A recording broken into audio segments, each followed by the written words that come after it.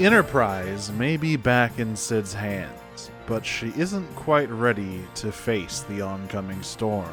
Garuda's buffeting winds are powerful. To withstand her gale, one needs not just a worthy vessel, but a means to bypass her mighty etheric barriers. Once she's ready to pierce the Howling Eye, all that remains is facing Garuda, the most terrible of all Primals. With her defeat, peace may finally begin to return to the realm, or so we hope. I'm Nero. And I'm Jane. And this is Radio Free Heidelin.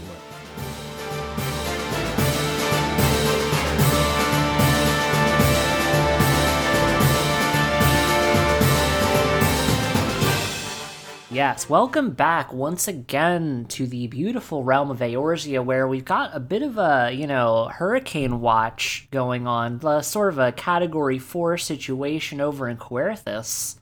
Now stop me if you've heard this one before. We have to face a Primal. However, in order to do that, we have to go on a tedious series of jumping through hoops to get our objective. That would never happen. Nero, I'm surprised at you. I can't believe you would make such insinuations about our beautiful video game. I think I thought the Company of Heroes stuff where they were making jokes about how tedious it was kind of works. Not this time. I'm sorry. Yeah, when it's the third runaround, you can't make jokes about the runaround when it's the third fucking runaround. I forgot about this bit entirely. So, yeah, today we're covering the sort of Garuda section after the stuff in Querthus, which is fairly meaty, all things considered. None of that meat is concentrated in the 6 quests leading up to the Howling Eye, however. It's meaty, but it's meaty in the way it's like getting some chili from Wendy's. Yeah. Like it is meaty, but I wouldn't exactly call it high quality meat, and you're going to forget all about this by tomorrow. Frankly, I sort of thought that we would be facing Garuda right after where we ended last time, entirely not remembering any of this corrupted crystal shit. So let's get into it here. We're back from Querthus. We have the Enterprise in hand, and Sid is like, "Well, it's nice to have her back, but if we're gonna pierce the Howling Eye, we need to fortify this so that it doesn't immediately explode upon contact." Yeah, it turns out that not only are we flying a blimp into a hurricane, which is already kind of a bad decision, but we're flying it into a magic hurricane that has solid force fields of wind. So in order to deal with that, we need to use a corrupted crystal, which is supposedly going to warp the energy of this barrier by converting it to the wrong element, and Garuda won't be able to control that element because it's not wind, and then you can just fly right on in, or at least that's the plan anyway. I feel like this shit never comes up again, by the way, this corrupted crystal thing. It doesn't, but there are a lot of very similar plot points. They do the same basic shtick a few times, but also this is Final Fantasy, and crystal MacGuffins are kind of just... Listen, you should know what you're in for here. We got crystals. Yeah. Oh, and by the way, of course, the Seed Seers have allowed the Enterprise to dock at Gridania for however long it likes, because of course they do. Yeah, which is nice. Getting in good with the Acorn President, probably not a bad decision. So while Sid and Alphino work on the Enterprise, well, probably mostly Sid, I'm not really sure what Alphino contributes to this whole effort. Just moral support, he's the cheerleader of the situation at the moment. Sid tells you about a guy he knew out in Camp Drybone who was a big nerd about corrupted crystals. He would just talk his ear off about it whenever he had the chance. Yes, back when he was still Marquez. And you go and find this guy who is named... He's got an unfortunate naming situation. This is a Lambertaint. And I'm sure it's some shit like Lambertin or something. I don't care. It is Lambertaint to me. Yeah, this man is named Lambertaint, and I feel a little bad for him. He's already a nerd. He's already got it rough out here, but we got to work with what we got, I suppose. Look, I'm not... Yeah, so, the basic structure of this section is Lambertaint tells you about all these crystals. He's very excited to tell you all about these crystals. You get the feeling that it's a subject he's very passionate about, and he never gets the opportunity to tell anyone about it because nobody gives a shit. But I guess we should. So these corrupted crystals you're looking for are the result of the calamity, as with so many other things. Turns out when Bahamut exploded everything, it completely fucked Eorzea's etheric balance, and so there are a lot of these gigantic, over-aspected crystal growths all around Eorzea. You can see a bunch of them in various places. You go to a few locations with these huge corrupted crystals. Usually they glow orange, and they're kind of all over the place where Bahamut wrecked some serious shit. Yeah, they're these massive sort of spindly structures or huge like craters frozen in time. Like it looks like the ground just sort of froze as it was being thrown up by a big explosion. They look extremely cool, especially the burning wall. Yeah, the burning wall does look very, very cool. And incidentally, that is our first stop because Lambertaint here gives you a special little pot and he's like, okay, so I'm going to give you, so you're going to go to the burning wall and that's going to be where you're going to find the crystal you need. But here's a special little pot so that when you don't like get corrupted into a horrible like mangled monstrosity when you're handling it, you know, just try not to let that happen.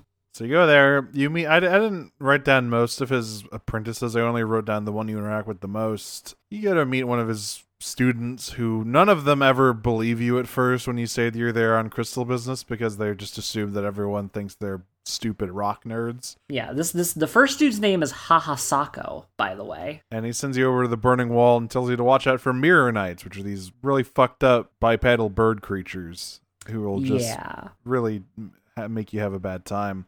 Yeah, so luckily you can slip by them pretty easy. It's not a big deal. I will note that like going deeper into the burning wall, it is like probably the nicest looking area in the ARR world maps. Like it's kind of incredible how much detail they put into some of these areas that I don't think very many quests ever even go to. Like, I can't think of more than a handful of things that you do in the Burning Wall. The only time you ever go back to the Burning Wall is, I think, in the Black Mage quest, because there's an Amalja hanging out in that tunnel that you may have noticed. You don't even go past him, though, because I did I did a lot of the Black Mage quests, and I don't think you even go past that little cave. Like, you have this huge area, and you basically never, it's like it's barely used. And you find this in a lot of the ARR zones. It's just these sprawling areas with like really, really detailed things, and it's very sparsely populated, and it makes me wonder, like, you know,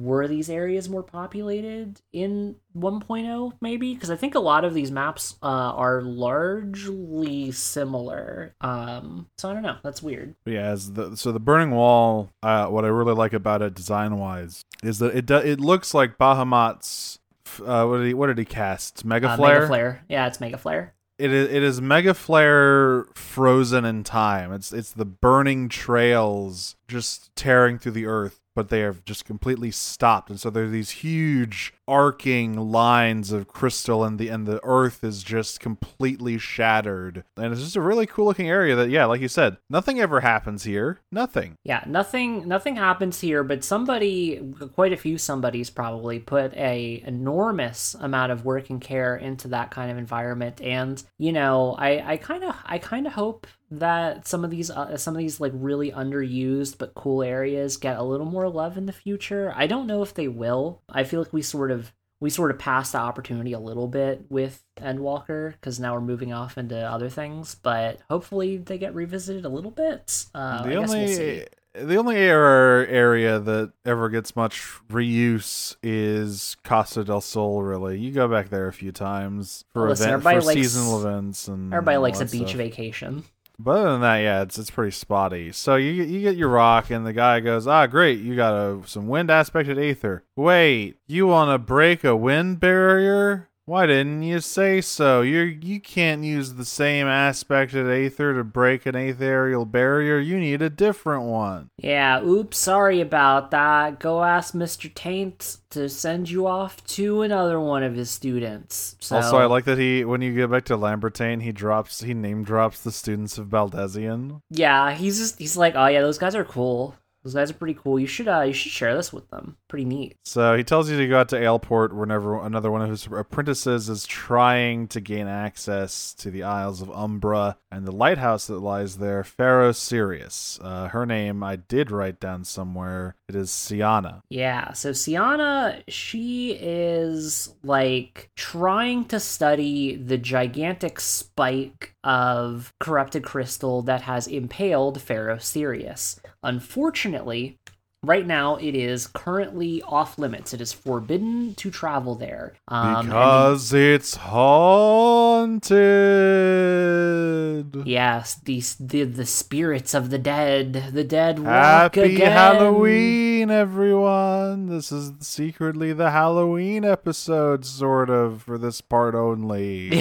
for exactly like 3 quests, it is the Halloween episode. There's even skeletons. There's skeletons, baby. There's a lot of skeletons. There's a whole beach full of them. So, yeah, Siana needs to try to get to Pharaoh Sirius, which, by the way, Pharaoh Sirius is one of the coolest looking buildings in Eorzea. It's this fucking ginormous lighthouse out near Aleport with a huge fucking, thing sticking out of it from where presumably a Zeta Flare hit it and froze in time. And it's just an extremely cool looking location. Lighthouses always look cool. That's the thing. Lighthouses always look cool, and they look cooler when they have big, like, Zeus bolt crystals sticking out of them. So, jot that one down, world designers. Let's put that one in your hat for later. Next time you design something, put a corrupted lighthouse in there. So you ask around, and this is where you learn that everything is super fucking haunted, and no one's supposed to go there. Which Siana does not believe this, by the way. Well, she does believe. She doesn't believe it, but also she's very scared by it. She doesn't like ghosts, but she still needs to get there. But thankfully she's got a lead. Apparently, some guy traveled to and from the Isle and is in jail currently. So you head down there to see what's up. And you kind of find him in a state. Yeah, he's just kind of babbling to himself about like, oh, he's so sorry. He's just give Mimidoa this trinket thing.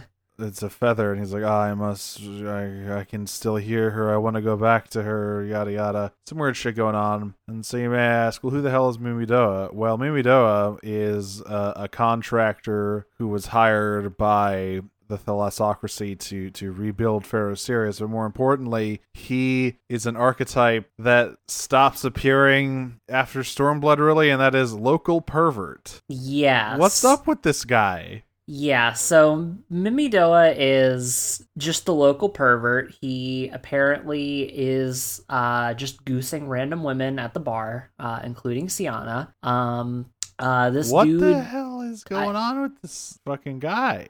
I don't know. He's like a grizzled fucking salty dog who is a womanizer. And also, here's another like bit of this, by the way. If you play a girl character, he even has stuff to say to you, actually. When you go to the island later, he gets like impatient and he sends after you. And one of the messages he says is like, hey, make sure, quote, the sweet young lass with skin as soft as phoenix down, unquote, is like doing her job or whatever. Yeah, it does not say that for male characters. Between him and Garuda, Lanacia has a high ratio of Lalafell pervos. Yeah, it's a little weird. It's just a little weird.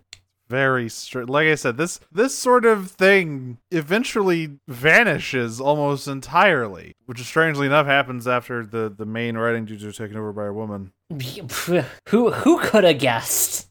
But yeah, this little grab-ass gnome can get you on there to figure out what the fuck's going on, because all of his workers have either fled the island, been placed in some kind of trance, or disappeared into the lighthouse. So nothing's getting done. Yeah, so he's willing to send you out there to go check it out, and see what's up with this whole deal here. So you grab Sienna, and she's like, "Oh fuck yeah, that's great.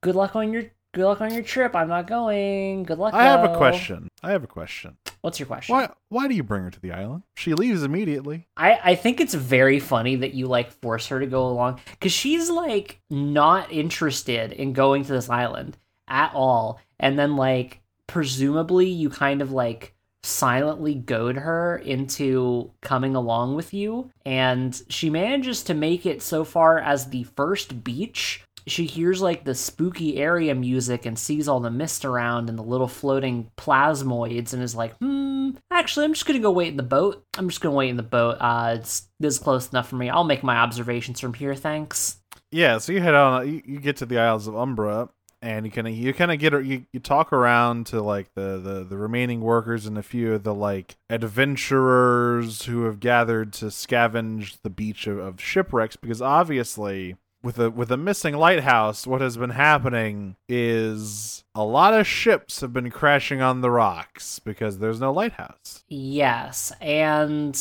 incidentally, the lighthouse is it's being guarded by exactly one Maelstrom guy named David, but with a Y.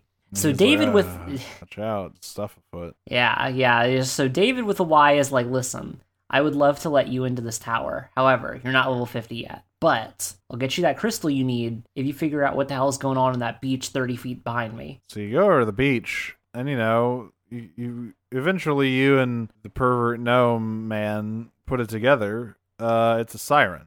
Yes. Now, this is some lore that I forgot. Yeah, there's lore involved here that's, like, weird. There's weird lore. Insane. So apparently, like, 30 years ago, or whenever the fuck this extremely old man was involved in this, sirens used to be a way bigger problem until the Maelstrom purged them all?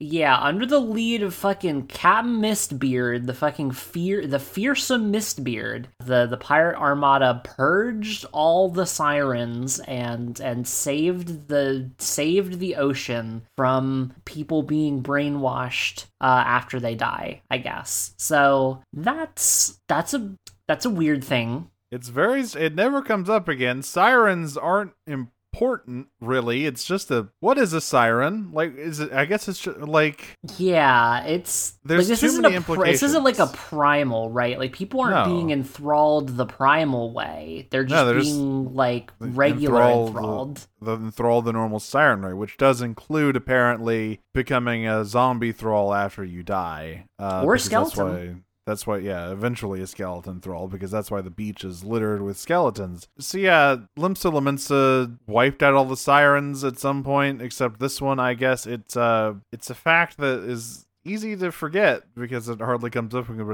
it's a wild one. Yeah. So Mimidoa here, you and him, I guess, you kind of team up a little bit. Really his contribution... Have you heard? Hey!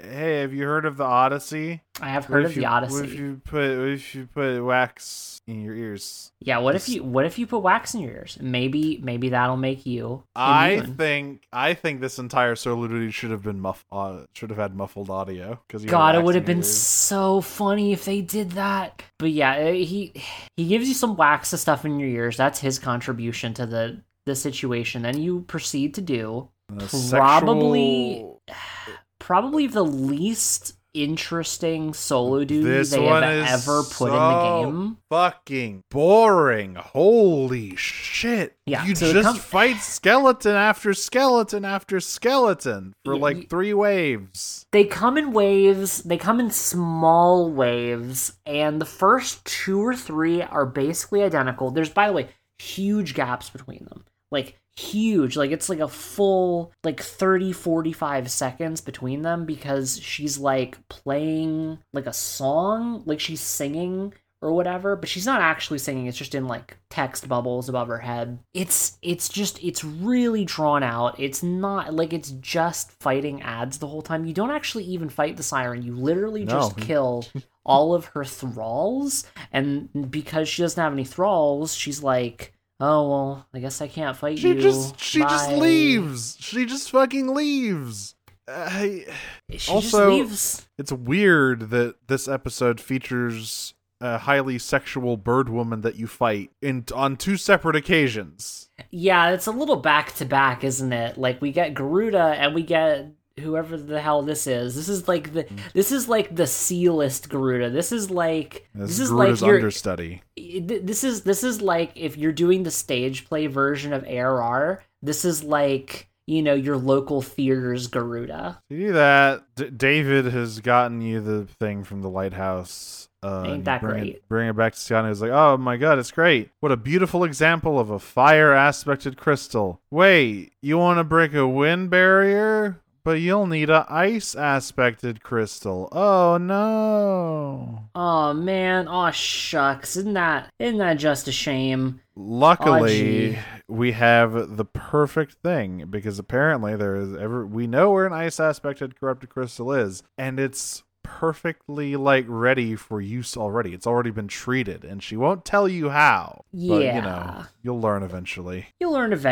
So you have to go to Gridania to another dude who's just hanging out, and his name is Hedin, I think. I really don't know how you pronounce these. I'm gonna go with Hedin. Yeah, because I gotta be heading out of this fucking quest line. So it turns out that the ice aspected corrupted crystal was eaten by a Spriggan. The little bunny fellas who eat rocks. And this Spriggan's name is Giggity. Yeah, so a particularly gluttonous little bunny named Giggity is out here fucking munching up all the ice crystals in the frickin' forest, and there's none left. But you find out that apparently corrupted crystals, they don't digest well, if at all. So all you have to do to get your crystals is go just sort of rip them out of this creature's lower intestine. Just go do that real quick.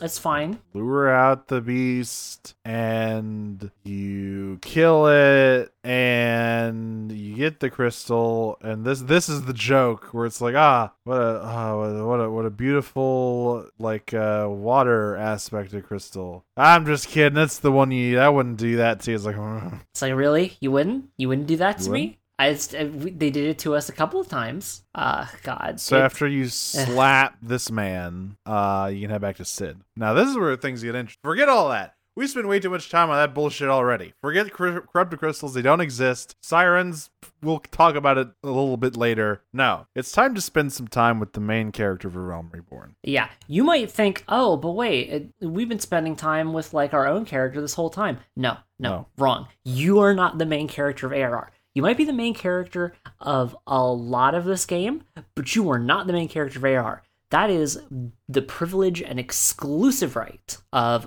one Mr. Sid Garland. Yeah, no, it's not you. It's not the Scions. It's not even Alphino. It's Sid. So you kind of get here, you bring back this crystal, and you're getting ready to depart. And, Sid's getting a little sentimental. He's like, geez, you've really having the Enterprise back. It feels like I'm complete again. It feels like I'm who he's like, maybe I'll never be entirely who I used to be, but this feels right to me. I have you to thank for that. Yeah, and then he takes off his goggles as you begin to take off from your little departure point here, and he starts to remember. And you get a little echo piggyback off of his little memories here. So I forgot that this entire flashback was voiced. It is.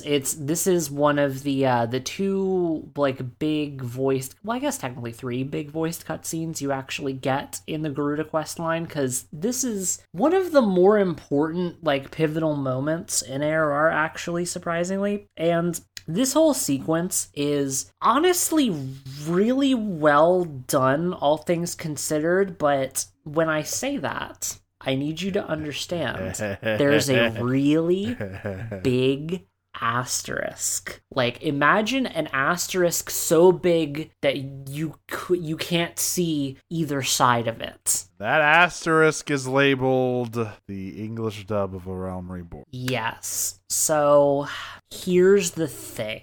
The delivery in Japanese is really good. I feel like Sid gives a really emotional performance. You get this like very like because this cutscene is about sort of the story of Sid Garland. Where'd he come from? You know, he grew up in like the heart of the Empire, the son of Midas non-Garland, the like greatest machinist that has ever lived or whatever. And, you know, he's the prodigal son, and he's like growing up in that shadow, and his dad kind of abandons him a little bit, especially to work on like Meteor, which is the project that would cause Bahamut to destroy everything. And Gaius von Baelsar kind of stepped in as his father figure for most of that, and he just had like a really convoluted childhood, and it led him to, you know, make a lot of decisions where eventually he was like, okay, this isn't right. I can't contribute to this anymore. I need to leave. And he founds Garland Ironworks with Biggs and Wedge and tries to sort of undo some of the damage that Garlemald has done, like try to bring some good into the world with technology other than, you know, instead of just constant mayhem. And all of that is really well delivered, and I think that it's genuinely a really good emotional beat. Like, you get a good feeling for how he like how that resonates with him and how like heavy this is for him to be remembering it again. But in the English dub, Mr. Grant George, ARR Sid, just well, you know, he's there. Yeah, and that's him being just there is the best way I can really describe it.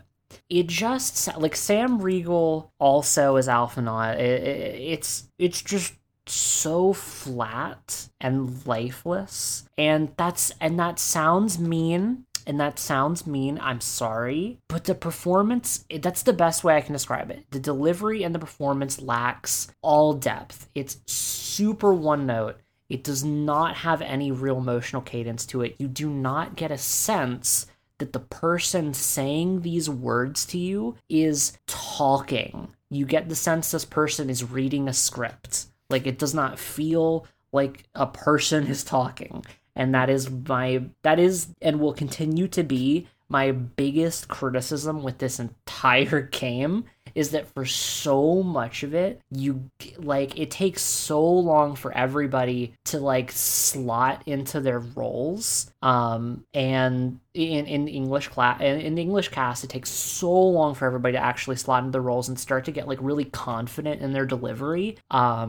And it never happened. It never comes together for ARR at all. Like, I don't think there's many examples where the English voice cast feels like they are comfortable with the roles they're given in ARR. I mean, that's especially weird because unlike a lot of the voice actors for ARR who have kind of not a lot of credits, or are like there's something like screen actors, or maybe they just aren't as experienced in voice acting, both Grant George and Sam Riegel are like pretty well established voice actors. And I think ultimately what that indicates to me is that ARR suffered from extremely poor direction. Yeah, and I think it was definitely a direction problem. I mean, I can't really blame them for having these flat affects, because consider how little these characters actually talk in A Realm Reborn. I mean, the voice cutscenes will start picking up from here on out, but like there aren't a lot of pieces of dialogue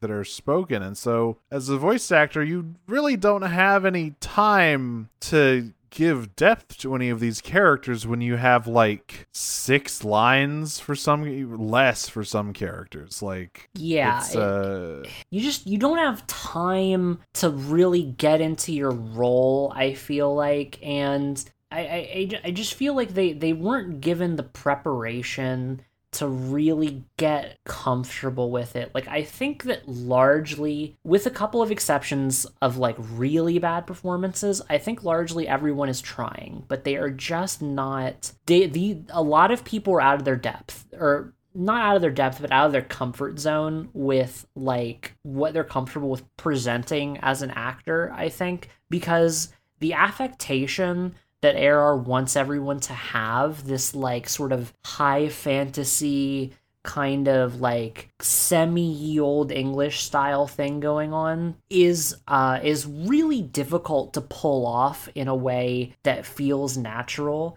And of course, it doesn't feel natural because I don't think anyone was really given the time to get acquainted with that and like tease a performance out of the dialogue. So instead we get these really flat deliveries, and you don't see that same problem in Japanese because, bearing in mind that the Japanese script is not written like that. A lot of that affectation is a localization thing, and that isn't necessarily a bad choice. I don't mind the affectation on the whole, but it's important to note that when you add something like that in and you don't give people time to sort of get comfortable with it, you end up with performances like this where people are just really not sure how they're supposed to like be talking. Like, am I supposed to be like really regal and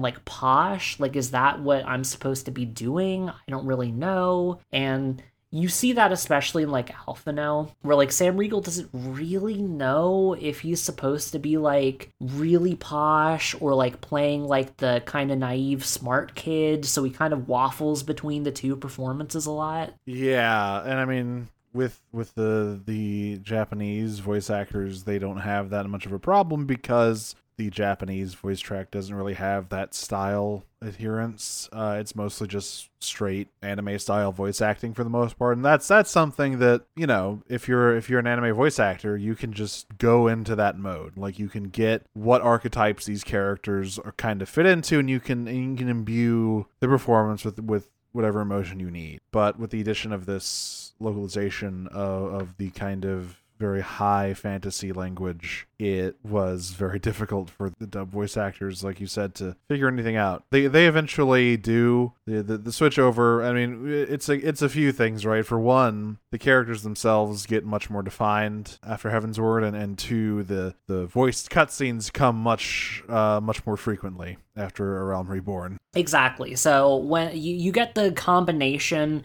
of people having more time to get accustomed to how their characters are supposed to sound and supposed to behave, and you also get more lines for them to get acclimated on. So the longer the game goes on, the more strong those performances tend to get. But early on here, especially with the AR voice actors, which a lot of them are replaced in the end, they just didn't get the prep time, I don't think, to really make anything out of this. Though I will say, out of everybody in these cutscenes, Gaius is trying. Yeah, he's trying. Richard Epcar, I think, is a fine voice actor. He's also very experienced. He's all over the place. He can turn in a good performance under these conditions, as well as one can. So I want to talk a little bit about this cutscene itself, because it's also kind of interesting. Yeah. For the most part, the echo has been entirely, true, right? It has been a one-to-one viewing of a memory with no abstraction. But here, for whatever reason, it is a much less concrete sort of vision. Lots of blank white backdrops and kind of time skipping and Sid's narration over all of this. And then there's so yeah, it gets weird. It gets weird. At the end of this, we see him flying the Enterprise with Biggs and Wedge, presumably on one of its first flights, because it's they don't look very comfortable back there. It's either shortly after arriving in Eorzea, or they are literally flying to Eorzea in that cutscene. But a mote of light flies out of the sky and turns into you. Yeah, and then afterwards, it's like, oh, you're the one who gave me my goggles back all those years ago, and you just give him like a knowing smile and like, hello? What is happening? What does that mean? What is the significance of any of that? I don't know. like, okay, I need to be very clear to everybody who is not following us to the spoiler zone. I need you to understand, this never, ever happens again. Ever. This never happens again. This and is it's not how never echoes explained. work. No, it's never happened again. It's never explained. It's never brought up again. Yeah, never brought up again. What is happening? It's like it could only be one thing in my mind, right? Like because this is like such an abstracted sort of memory, because Sid is kind of remembering everything as you go along. I can only assume that this is like some kind of poetic interpretation of you helping him like get better. But once again, the Echo is never treated like this again. It's never non-literal ever again. Yeah, I mean, maybe we're forgetting like one instance or something in the far future, but I don't think. I think the Echo is almost always like, this is what happened. It is a completely unaltered one-to-one memory, and it's often used as a tool for exposition. And it is here, except it is this one time where things are weird. yeah, there's a couple of really weird like powers in this segment. This is one of them. There's another one we'll get to in a moment, but before we get there, of course, we have to go fight a bird. So you arrive, you pierce through the etheric veil of the Howling Eye to face down Garuda, actually before that, so after he comes out of this echo trance sort of thing, it's almost like a mind meld a little bit, because you never get this narration with anyone else, right? So yeah. like maybe it's and he talks about like the third eye that Garleans have. So maybe it's like, I don't remember really ever having the Echo directly interact with a pure-blooded Garlean ever after this. Yeah, maybe There's that's some kind of weird shit going on with maybe that growth actually does like do something. Well, lore-wise, we do know one thing that it does. It makes you be able to shoot guns better. That's not a joke. True. That's legitimately how like a thing. That's why they use guns, is because they can shoot better with their third eye. After this, he is like he is back. Sid Garland is back. He's full of confidence, and he's ready to save the realm that he loves. He abandoned Garlemald after it became clear that he lost his father to Meteor, and in the end, Gaius was just another fallible man with an obsession of his own. And so he just threw his hands up and said, I will have no more to do with this. I will no longer serve an empire only interested in conquest. And so he fled to Eorzea. And he's like, I will save the realm that I love. Yes, and now he gets to put his money where his mouth is. Let's fly into a hurricane. So you pierce on through, and you get to the center of the storm and land your little blimp here. Everyone runs up, and Garuda is just kind of floating there. And Garuda is horny, a little bit horny. Her design's a little horny. But really, it's also the way in which she is framed by the camera. Your basically first immediate introduction to her is an extended upskirt, kind of. Yeah, it's like it's interesting, right? Because the Siren was much more a regular old sexy lady. She was basically just a super hot babe with like feathers and talons stapled onto her. Garuda, listen, she's breasting boobily all over the place. That's true. It is very but true. Like, she's also kind of weird looking. She's got a very bird-like visage. Her head is like triangular, and her eyes are fucking huge. She's got claw arms and stuff. It's honestly a really interesting character design. Yeah, I do actually really appreciate Garuda's design. I think that of the three primary primals here, I think that that Garuda has the most interesting design. She's got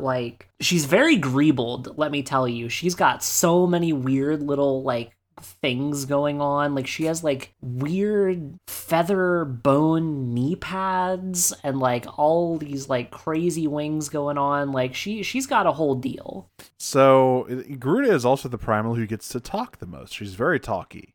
She is. She loves, you might call her a bit of a blowhard. Both? I made that joke the other day, and you told me to save it for the podcast. It's true. Now you all got to hear it as well. Both Ifrit and Titan said like a couple of things to you, but Garuda is really sort of the main focus here of these primals, and she is clearly like on her megalomaniacal bullshit. She is ready to just take over the world, destroy every city-state, and to do that, the reason she's so powerful right now is because apparently the Ixal have kidnapped Kobold and Amalja prisoners and also stolen all of their crystals. So Garuda is super pumped, she's super juiced, and she is just ready to start destroying shit. Which, we can't allow that, can we? So I think it's about time we officially head into the level 44 trial, the Howling Eye.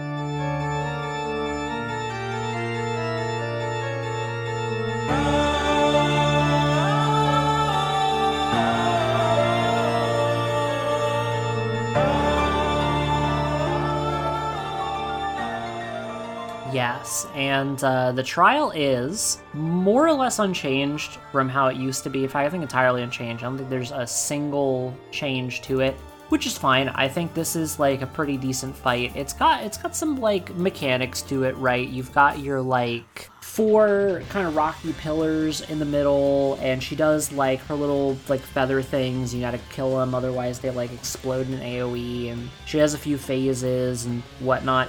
It's not a bad fight. I don't think that it is necessarily as instructive as a lot of the other fights have been, and I also don't think it is necessarily as interesting as something like the Titan fight. But I can appreciate the Garuda fight. It is certainly not it's not boring. It's not daring, but it's not boring. It's just right in the middle. Yeah, I mean, the most important thing about this fight is the music. Yet again, the trials offer kind of a taste of the shit that Soken and his Stallion team will get up to in the future, because as you enter the fight, it's starting with a very, it's got a pipe organ, it's got some choral stuff rising in the background. It's like, oh, I know where this is going. This is just a normal Final Fantasy boss theme. And then the drop hits, you just hear "Now Fall," and the fucking guitars start chugging. Oh yeah, no, they really went in on the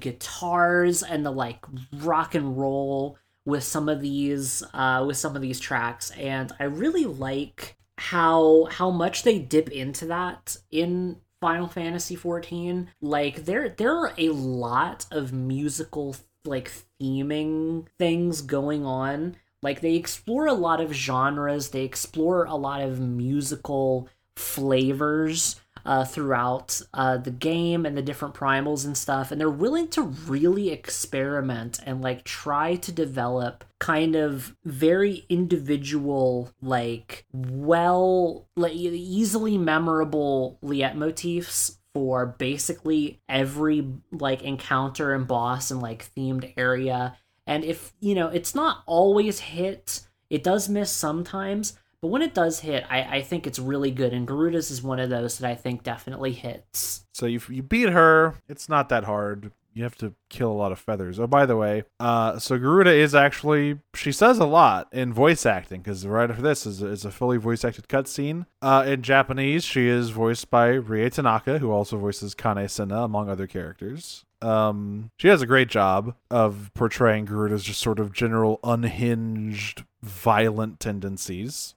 Oh yeah, she sounds like extremely like murder freak, and I love that. That's great. That's perfect. In English, she is voiced by Kara Pifko, who seemingly not a whole lot of credits. Looks like she's her most major role is Kelly Chambers from Mass Effect. Oh, that's interesting. I would not have actually picked up on that, but now that you said that, honestly, I can kind of hear it. She also voiced like a bunch of minor characters in the Clone Wars show. Yeah. Her performance I think is also good. I think that the two standouts in these cutscenes here are definitely Garuda and Gaius. I think that they're definitely trying really hard to work with what they got. And I think like her performance of Garuda in English is like it's more restrained, and it's more like the register is a little deeper, and it's also trying to be less like murdery, and instead more like pompous, like more like, puff up your chest, kind of like I'm, the girl boss here kind of thing. And I don't hate that. I think that's a totally valid performance to give. I prefer it the other way. I think the unhinged performance is a little better, but overall, I think it's done pretty well. Oh, that's interesting. I was looking on behind the voice actors, which where I usually check for the A Realm Reborn stuff, because generally it's a little easier to find. But apparently Kara Pivko is actually much more active on television. She's in a lot of like procedurals and stuff. She's in like she has some parts in like Better Call Saul and all that kind of thing. Like so she's been around. She is not necessarily a no name. She's like a working actor. I can respect that. Yeah, there you go. It's pretty cool. She was in Angela Anaconda, I guess. Oh my god, that's hilarious. Wait, who did she play on Angela Anaconda? Josephine Praline. Okay, I don't remember who 33 that is. episodes, so she must be a major character. Yeah, that I don't remember. Listen, I haven't seen that show since I was like in like elementary school or something. Nobody should see that show. It's scary. It is really scary. The paper cutout style is really scary. So yeah, Garuda, you've beaten Garuda, but she's not beaten yet. She just stands back up and says, "You fool! I cannot be beaten when I have my shooters out here cheering me on." And she's got a bunch of Ixal pumping her with prayer. She's got all these crystals, and she's within her own domain. She's basically invincible. Yeah, and Alphinaud's like, "Oh, fuck. How do we defeat this? Wait. We just need to get rid of religion. Sid, quickly, to my side." And as he runs off to give his epic Our Atheism speech to the Ixal, Garuda's like, none of that, and just kind of sweeps him off somewhere. Oh yeah, while you were fighting Garuda, Alphinaud and Sid were holding off all of these Ixal warriors, Sid is a very like talented engineer. He's got a brilliant engineer. He has literally a mallet, and that's it. He is not like he's a beefy guy, but it's him and a 15-year-old who looks like he can't lift a 5-pound rock. I like to think that what was going on was Sid was basically acting like a falconer who's dealing with like a falcon who's very upset, and he took his big oven mitt glove and just sort of let the Ixal start biting and gnawing on it for a while. He put bags over all their heads so they would calm down. He starts putting them in cups and tipping them upside down, and they're just sitting in there.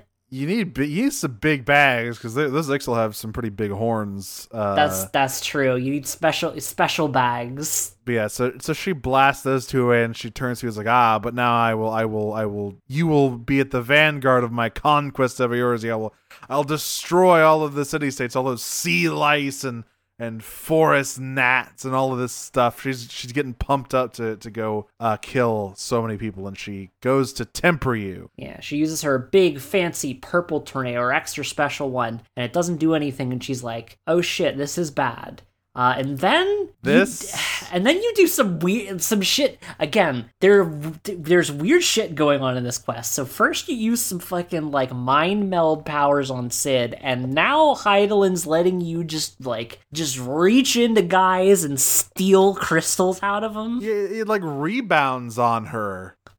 This never happens again with any other primal and anything else. This is not. I mean, obviously they were still kind of hammering out a lot of stuff at this stage in Realm Reborn. Like, what does the Blessing of Light do? What does the Echo do? What are its abilities? What are its limits? I mean, I guess maybe one reason is other, story reasons we can't talk about yet that this never happens again. But like, it is weird. You just yank the crystal out of her, and she's all weakened and stuff. Yeah, and then you get the fancy crystal, and you have your little cutscene where you slot it into your Legend of Zelda Ocarina of Time Spirit Realm thing, and congratulations, you got all 6 crystals. And so then it's like, we did it. Garuda is done for. But then, who is it? Oh, by God, that's Gaius van Baelsar's music. It's Gaius van Baelsar with the steel chair. And I love this. He is just there. And he talks to you like, oh, I heard you were like the biggest, baddest motherfucker around. And you're just done? Is that it?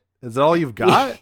Literally, he's just like, is that all? Like, hey, bitch, I heard you were the baddest bitch in town, and you're telling me you're this weak sauce nonsense? Get out of here. And she she does not take that lying down. She's like, oh no, listen, you want to see bad? I'll show you bad. So this is when she does the thing. Now, one other thing before we talk about this, I forgot to mention, she wants to be the one true god. She mentions that. It's like, everyone will worship me as the only deity that matters, which is crazy. Every primal is kind of different in how they treat tempering and stuff, but I think Garuda is kind of the only one that is directly like, I want to be god. Capital G. Yeah, she's got a real Elish Norn vibe going on, frankly. She's really into the whole, like, everyone must bow down to me. Every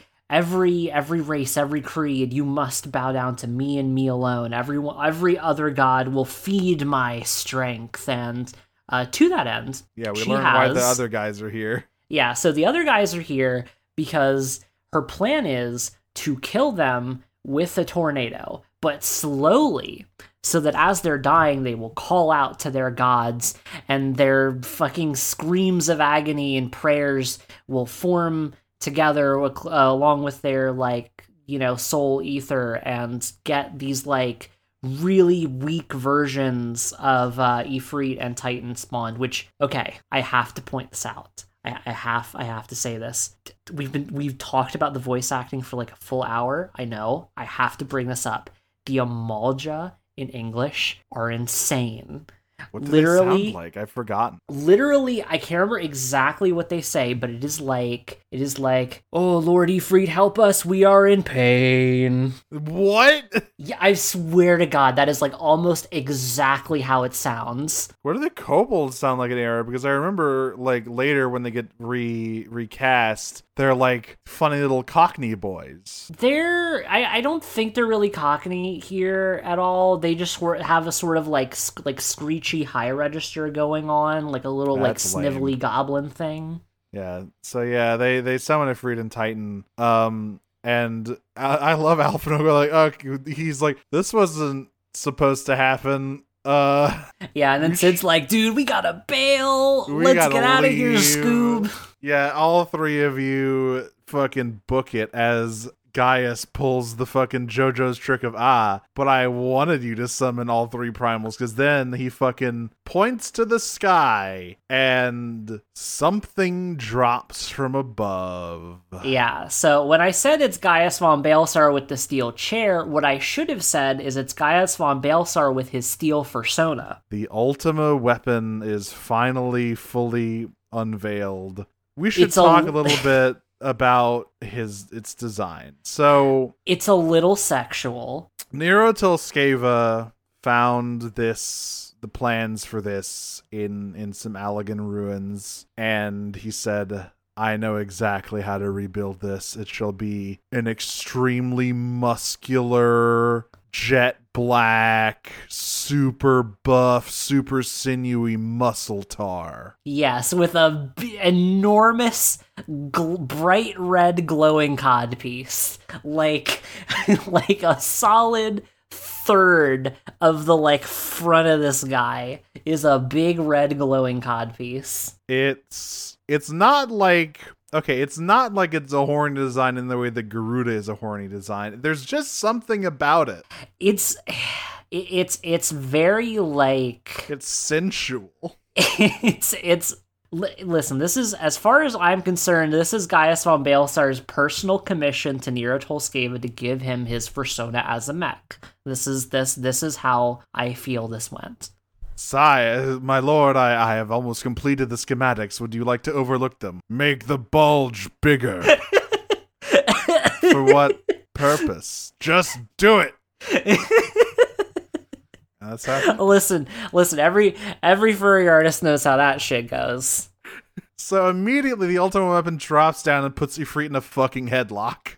Yeah, like, and this shit is actually really like kind of cool. Like, this scene's kind of awesome. It's like it's all custom. Like, they really put a lot of effort into this to make this, like, the Ultima Weapon, like, intimidating and badass. Because, like, you get Ifrit gets his whole head like grabbed in a claw, and he gets like yanked, and his head gets twisted off, and like his neck snaps, and he gets evaporated into red goo.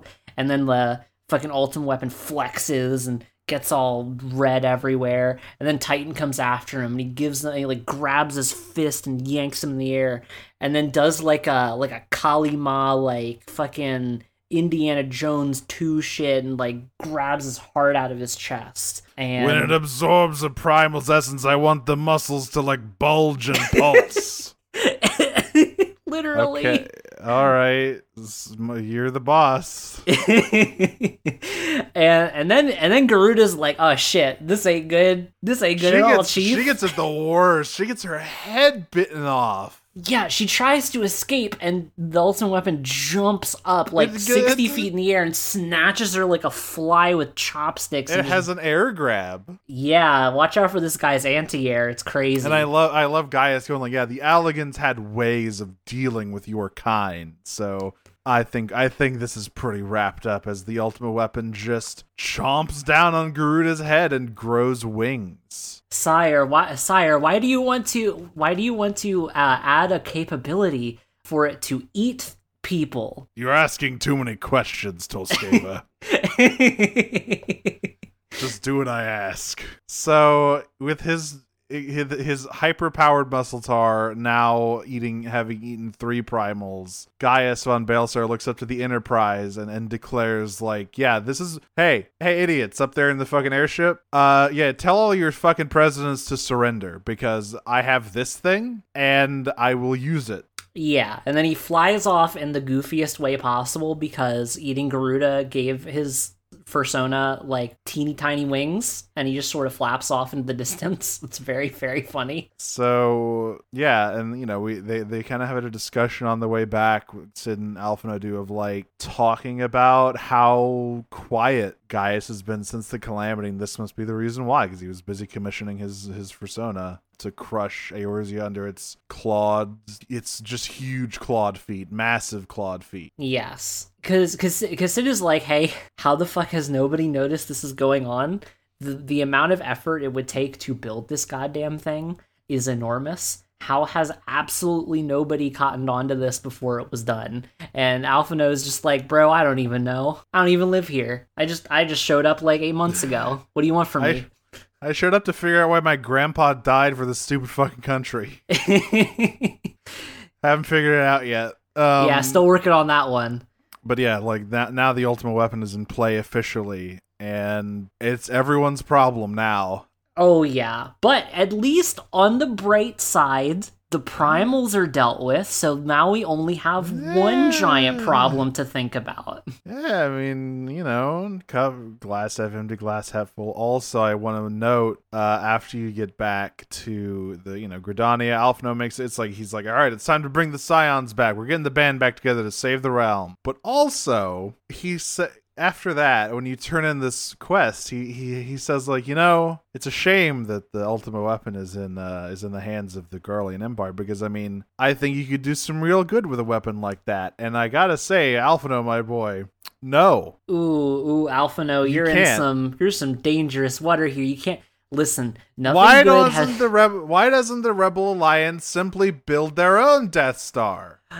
Listen, Alphino, I get it, dude. You're dangerously close to some ideology right now. Ooh, the radiation, you're getting like 26 millisieverts of ideology per second. If we both had Ultima weapons, then there would be a kind of deterrence. God. Someone needs to slap him upside the head to get all that out of there, because you don't want to. He's getting too into the neoliberalism. Get him out of there. Yeah, it would be a real shame if somebody didn't snap him out of it and like a bunch of war crimes happened. Dear God, Alphina, that's not honey. That's mutual. That's fucking late Cold War politics you're eating.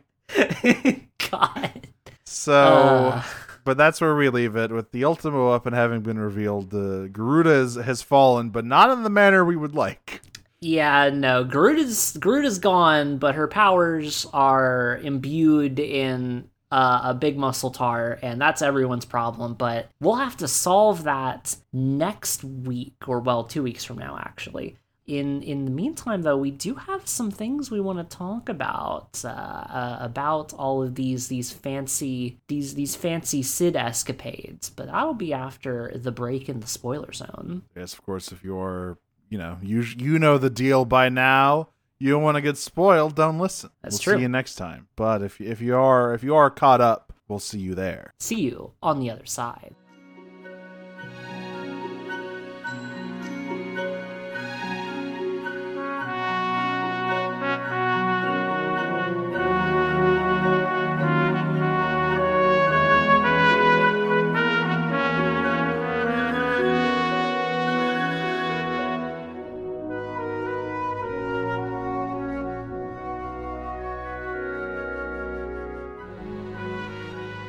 Right.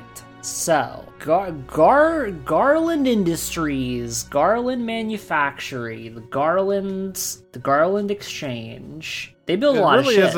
It really is amazing how after he got so much focus in A Realm Reborn, and he had this great emotional moment. And after that, in the MSQ, he's basically just the guy who shows up to build you a boat from time to time. Yeah, I mean, he gets his story arc. Like, literally, he is the main character of ARR. And, like, obviously, there's a ton more stuff with Sid in Alexander and Omega and other stuff like that. Like, he doesn't disappear. It's just that his story kind of gets shuffled off to the side a little bit, and he's just the guy who shows up from time to time. So you kind of wanted to talk about all of the various things he makes, right? Yeah, while we're here, we might as well get into it a little bit. And the thing is, Sid and the Garland Ironworks, Biggs and Wedge and everybody, they get up to building a lot of shit. So obviously they made the Enterprise, but there's quite a lot of contributions they make to the Eorzean Alliance and the world on the whole. Like, we've got multiple blimps.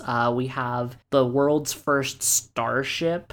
We have special... Well, okay, hang on. That was, to be fair, they helped. That was a collaborative effort. That was mostly Charlene and the Loperids. That's true, but hey, they did make the engines go fast. They did figure out the end. And that is arguably the most important part of the starship. It is. They built the mana cutters, which are very cool looking, and I like them a lot. Yeah, those guys are awesome. They don't really come up much, but they're very cool. Yeah, no, they're in the Heavensward awesome. trailer. They're in the Heavensward trailer, and hey, you get one. You can ride that around as your fucking mount if you want, and it is really, really goofy when it's like on the ground, but when you're flying around in that thing, it's kind of awesome. They created the Bonanza, Tataru's personal shuttlecraft. Yeah.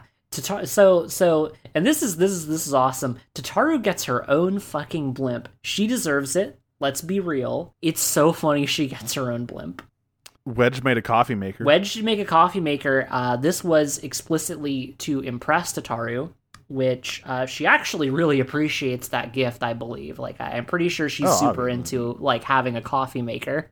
For sure. Did they do anything else? Well, like, obviously they're very involved in basically any Magitech that you find on Eorzea is probably able to be traced back to them in some way or another. Well, in ARR, they like take that that Magitech armor, or the armor, and they refit that, and I think they even give it a name, but I don't remember what it is. Yeah, we'll get to it later. The other big thing, the craziest thing, that they ever figured out. I almost forgot about this. Oh yeah, I was gonna bring it up in a second. They learned how to traverse the rift. Yes. So my favorite dungeon in the whole game. It's not even a competition really. My second favorite is Doma Castle. But my first favorite is and will always be the fucking twinning. The twinning is amazing. Like, obviously the music is amazing, but the thing about the twinning that is the best is that it is the story of what actually, like, it's the story of what the Ironworks did, you know, like, Biggs and Wedge, like the 15th, like this generational, like, enterprise, the legacy of Sid Garland in, like, going into the future as the world, like, collapsed in on itself, and, like, there was, like, this huge apocalypse that wiped out, like, 90% of all living beings, and they, like, poured their every resource into trying to figure out how Omega worked, and how Alexander worked, and how the Crystal Tower worked. And they figured out all three of those things, and they did it so good that they built Tycoon, which is literally a, like, synthetic... It is a synthetic Alexander Prime plus Omega's, like, internal rift navigating capabilities. So, like, they built a primal that can control time and space on a fucking whim and put it in Grahatia's basement. And it's the most badass shit in the entire goddamn universe. Yeah, but between Sid and Nero Tolskeva, they are able to accomplish basically anything so long as they aren't doing their gay little bickering. Yeah, they're quite divorced. They're happily divorced, but boy howdy, do they like to get into it sometimes. I think it's really, really, really, really funny that Nero just works for them now. Like, he's just an employee now. Yeah, he's literally just works. He is the worst employee ever. He, like, specifically, like, steals extra wages and, like, wastes company time and just is a huge nuisance to everything. We stan a fucking time thief, all right? That's the good shit. Boss makes $1, I make a dime. I make evil schemes on company time. So yeah, the Ironworks are all over the place in this game, even if they aren't necessarily, like, the main focus all the time, and they rarely are. But you can always count on Sid and Biggs and Wedge to show up, and, you know, it's the boys. You're hanging with the boys. Yeah, and I love when they show up, honestly. Like, I really like the boys. I think that they're just, like, they're really entertaining. I think it's really funny, the whole little plot thread you have with, like, Wedge having, like, a huge crush on Tataru. Like, that's cute. I will say, by the way, in the twinning, they didn't just build Tycoon. They also built a bunch of other random shit, including, so that coffee machine is the thermocoil boil master, right? Well, that went through a few iterations. In fact, it went through a lot of iterations, and eventually, at some point, we get the thermocoil boil buster, which is a fucking, like, defense and attack robot that, like, tries to light you on fire and has little propellers and shit, and that is the sentient coffee maker, buddy. We weaponized our coffee makers in the future.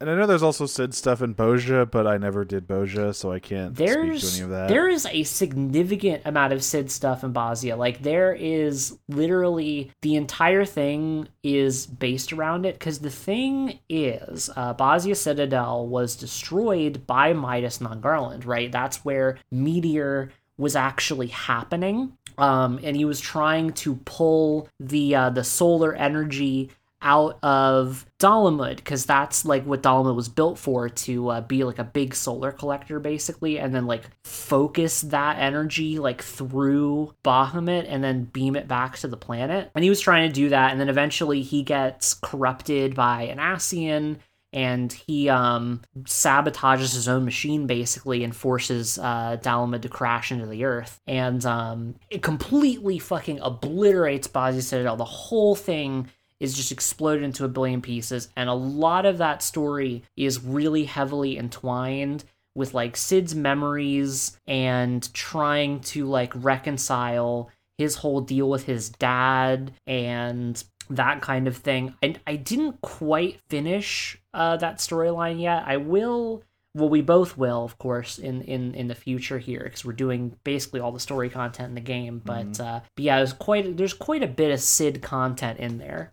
So there's one more thing I wanted to talk about in this spoiler zone here. And it has to do with the latest thing that the Ironworks have kind of assisted with, and that is, of course, Starship Ragnarok from the end of Endwalker. So it's interesting, here we have the Ultima Weapon, a creation of ancient Allag, resurrected by Garlemald, with the express purpose of capturing and containing the essences of Primals in order to, do all its crazy evil bullshit. The Ragnarok is also powered by Primals, but in basically the most opposite way you could get, because in order to launch the ship the insane distance needed to reach Ultima Thule, you need a lot of ether. And so what happens is the Myriad tribes freely... It's basically a free cultural exchange that shoots you into the void of space, right? Like, it is not the Ascian manipulated... like corrupted visions of these gods. It is the purest form of their gods that goes into the Ragnarok and shoots you forward, which I think is very interesting. Yeah, it's a really good moment, I think. Like, it's that bit of Endwalker, like that scene, I think is sort of like the ultimate refutation of a lot of what is kind of established in ARR. And I think ARR broadly, having, going through it right now, I think that it definitely tries to lay a foundation that the Myriad tribes are like misguided and misunderstood by a lot of the other peoples of Eorzea, and they are like actively being manipulated and stuff like that. But it doesn't really go far enough to make that particularly clear or convincing, and it ends up like villainizing and demonizing these people a lot more than they really deserve, because you kind of need a villain for certain parts of this, and they don't really adequately, I think, reconcile that for most of the game's existence. But then you get this sort of final reconciliation, and I think it goes really well, because they, like, being able to have a moment where you're like, hey, all these people and their myriad religions and whatnot are not like savages who want to control everything and hurt people. Like, this is the real expression of their culture and their religion, and you get this scene where all these different primals that you fought at various points all kind of assist you and your friends in getting to into the stars. And there's this extended dialogue between Garuda actually and Susano, and I think it's a really fun exchange, because Garuda is still Garuda, right? Like, she's indignant about the idea of like putting land walkers into the sky or whatever, but Susano's like, hey, listen, this is a great chance to like just kind of show everybody what you got, like your mighty winds don't only exist to buffet and batter, that kind of thing. And he's just having a fun time with it, and manages to kind of like get her to go, oh, fine, if they want to go to space, I'll tell you what, I'm gonna be the one who gets them there, because I'm the coolest and best one. And it's just a cool scene. I like the characterization they give it, like the primals here, and it's such a far cry from like where we start to like where we get to with this kind of thing. It's like an interesting bookend. Yeah, like, it's never perfect, and it never truly makes up for some of the shit early on. I mean, they at least know better than to ever give another Vanivano another speaking line, for the most part. Yeah, they really... They fucked that one up quite badly. Yeah, they did that one ooh, that one was rough, buddy. But it's like, it is lots of steps in the right direction, and hopefully even, Endwalker's all about that kind of stuff. A lot of the role quests, especially the Limson one, is about continuing reparations and reconciliation and all that. But I was also just reminded of one of the funniest cutscenes of all time, which does not entirely respectful, but just apropos of nothing. I just remember the time Whirlwhip shot that guy trying to summon Leviathan. Oh my god! And then he came back from the dead, and she shot him again. Literally, she would have kept doing it until she ran out of bullets, and then probably asked the guy next to her for more bullets. There's more reasons why she's the best president. Literally, she is the best president. Do not at me. But yeah, like Ragnarok being the kind of ultimate refutation of the kind of philosophy behind the Ultima Weapon, right? Like where where Allag only wanted to dominate and control these icons and their worshippers. The Ragnarok is a result of collaboration between everyone, basically, that you've met over the course of the game. And that includes the myriad tribes who share with you the truest essence of their beliefs. Yeah, and it's kind of beautiful. Like, I think it's a really poignant way to kind of close out on both the story of the ARR tribes and I think also our little episode here on Garuda. Yes, the Lady of the Vortex has been defeated and won't show up for quite some time more, but we'll always remember her weird bird tits. That's true. We will. Next time we're rescuing prisoners. I think that's what we're doing. We're getting the band back together. Yeah, we get to see our boy Thancred all dressed up in black and emo. He has been taken by the local goth brigade, and we got to save him. And then after that, it's the end of 2.0. Yeah, that's right. We're getting close to Operation Archon here. That's gonna be pretty exciting. I'm really looking forward to seeing how they've changed all that content. I've been avoiding it. I want to see it fresh. I could not. I had to do, like I said, I had to do tombstone grinding. I needed to do it. But there will at least be one fresh perspective on the podcast, so that's fine. Listen, I was strong. I resisted the Moogle tombstones. I have very poor impulse control, what can I say? But yes, until then, of course, I have been one of your hosts, Nero. I've been the other host, Jane. And we will see you around the fields of Eorzea, adventurers.